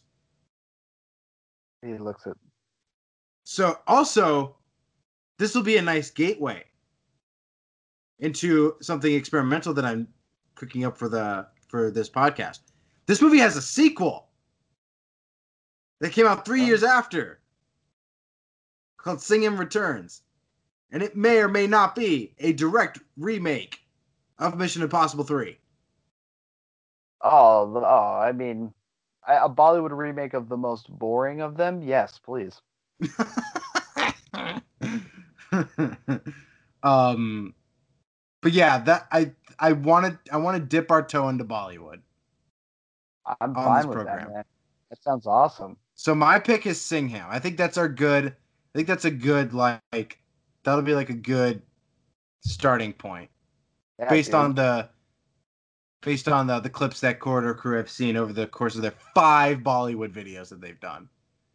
Oh, nice. Yeah, there's a couple Bollywood movies that I think are just as crazy as this that I would want to bring to the table, but this looks like a good start for sure. I mean, like he just him. Oh God, yeah. No, I'm in. Yeah, that's amazing. Like he's driving a car, he decides to flip it around, and in the process, just kind of gets out and shoots this other car, goes flipping through the air. I'm in. Well, dude, you did not see the end of that clip though. It's so funny. No, I'm looking at the trailer. Like the clip is different, so like I know I'm not getting it all. And to be honest, I'm glad because I want to be surprised. I'm gonna say I know how that clip ends. I'm gonna save it. So my pick is Singham. We need to collectively decide on a third one in place of Zach. No, I just say do sing him because I'm pretty sure we'll enjoy that experience more than the core. So you want to We'll so you go. want to do Singham. I will You want to forego. put Singham on the curiosity wheel. Oh my god, yes. Yeah, why not? Put the core in the back catalogs. I want to come back to it one day, but I Yeah, the also core is already on there. Yeah, the core is there. like the core to me is just like it's gonna be so bad it's good, but I don't know whether it's gonna be boring or not. Wait, And dude, this does not look boring. dude, opportunity arises. 2, Mm-hmm. 6, 7, 8, 9, 10, 13. I thought it The was curiosity wheel only has 13 options on it Oh, out of the there, maximum 15. there you go. Given that the core has been on there longer, Mm, I'm gonna put the core on the wheel for this spin. okay. And then if you want, we can decide on one more. Yes, Seacam. What are you doing? Okay, yes, Singham. We'll put Singham on the wheel. I'm happy for both. Yeah, because one Okay, is we're tear apart. then I think it's gonna blow our minds. we need to pick a replacement for whichever one gets picked, Huh. Okay. which is still the case. Let me see what I can think about here. I'm gonna take the Okay. core off of the backlog. I know the back catalog had some good stuff, but I'm trying to think of something. I think I have mine. Yeah, okay. I think I have mine now. Hmm. Let's see. I'm gonna go with Bottle Rocket. Bottle Rocket? What the heck is Bottle Rocket? Bottle Rocket is the first Wes Anderson movie ever made. Really? Oh, there. Yes, it was written 1996. Yeah, it's written by him and Owen Wilson, and it stars Lucas and Owen, and it's really good. I mean, I want to do other ones, but I also have not seen that movie in quite a long time, and it would be nice to go back and like watch it beginning to end, really. And it would give us a step into Wes Anderson. It's also like his least storybookish. It's like it'll get us down to other ones. So. I am going to try and get Pride, Prejudice, and Zombies on this wheel again. You son of a bitch. I'm sorry. It's just that the concept is just insane. Son of a bitch. Okay, so I've got Pride, Prejudice,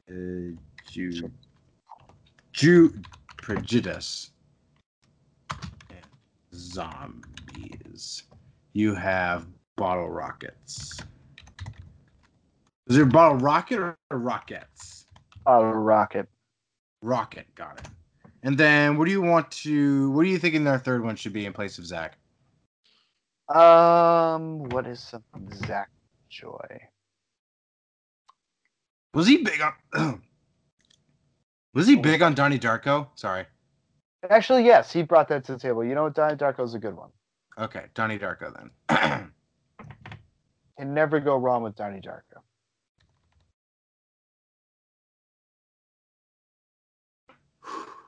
Okay, Donnie Darko. So we got Bottle Rocket, Pride, Prejudice, and Zombies, and Donnie Darko. 3 completely different movies. Oh man. Yep. I like how that ends up being the case. All right, here we go. Spinning. Yes! Pride, Prejudice, and Zombies. I thought I was done with zombie movies. Whatever. Nope, you get one more. You're adding that to but We already recorded. Dang it! More movies. I mean, Dang I've always been intrigued, and that cast is pretty nuts. But I don't remember anybody ever talking about this movie since it came out. So it's just the concept is just so insane to me. I'm sorry. It gets me. I guess. It took a classic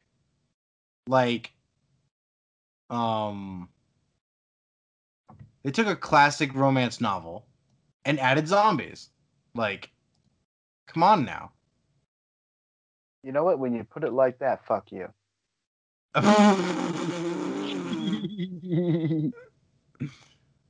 Okay. Let me just get the wheels ready here. All right, so Get to spin the wheel, a curiosity wheel. all right, on the curiosity wheel as it stands, Titan AE. Yep. Wanted. Mm-hmm. Heart and Souls. Yeah. Spaceballs. Yep. Ravenous. Oh yeah. Nacho Libre. Nacho Libre. The Dark Crystal. Oh yeah, that's right. It got canceled. It got canceled at Netflix. Well, screw them. Read. I liked it a lot. Hold on, I'm scratching my eye. Interstellar. Yep. Booksmart. Mm-hmm. That'd be timely, I think. Princess Mononoke. Oh, that's right. No. Okay. Whew. All right. Bridge on the River Kwai. I hope.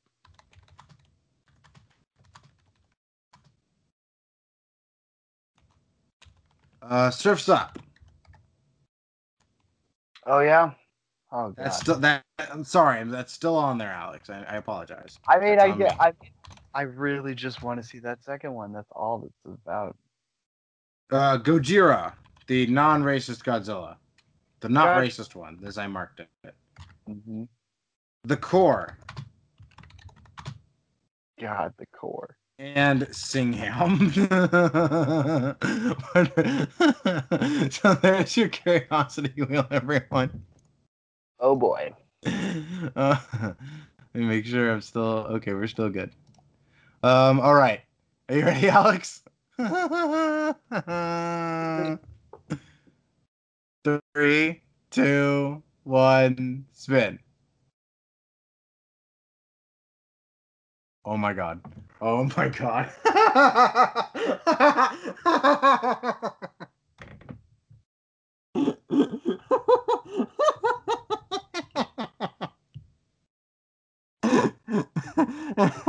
Oh my god. Oh my god.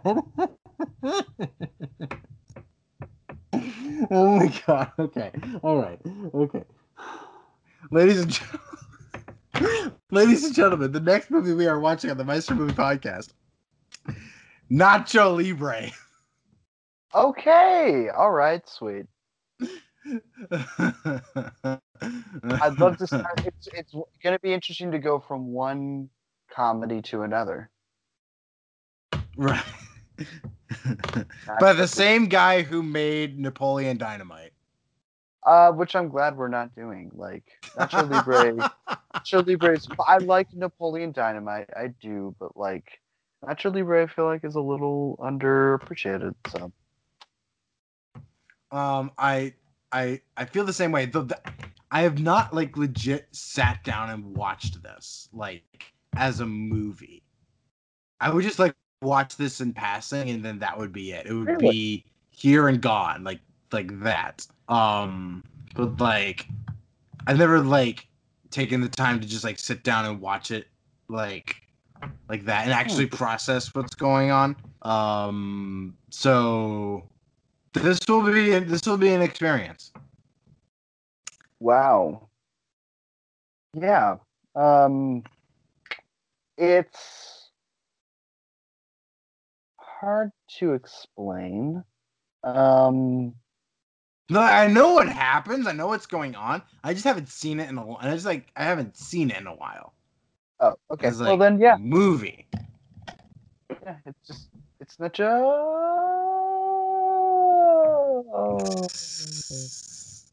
Chancho, when you're a Um, man, sometimes you wear stretchy pants, and your room is for fun. Nacho Libre. I love Jack Black, and We got another wrestling movie. Take that, Zach. it's a lucha libre movie. Yep. Yes, I love Jack Black, and I think he makes this movie. I think he matches the tone of the silliness very well. I'm gonna do some actual research because I know this was based on like an actual I know this was based on like an actual like a real life story. So I really want to. I've heard interesting things about it, so I'm gonna do some research and like bring it to the table next time. Sweet, because I don't want to do any. Oh my god. No, Oh. you have to research the director. That's your job. I mean, yeah. I'm not gonna like dive. I don't ask Zach to talk about who the director is. I ask you. Damn. All right, fine. First, he started with Napoleon. No, he's done some stuff I wanted to check out. Like I believe he did Captain Fantastic, and that got Viggo Mortensen an Oscar nom. So there's stuff I wanted to see. Gentleman Broncos has always been on my radar, but I also know he's made crap.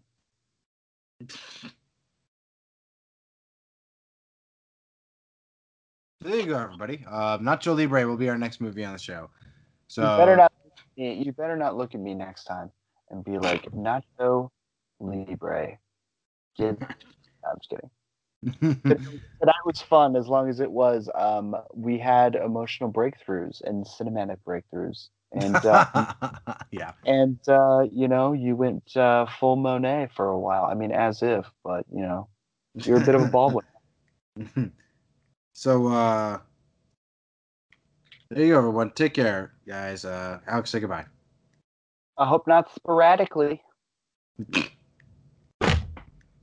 Hashtag release the Ace Ventura cut.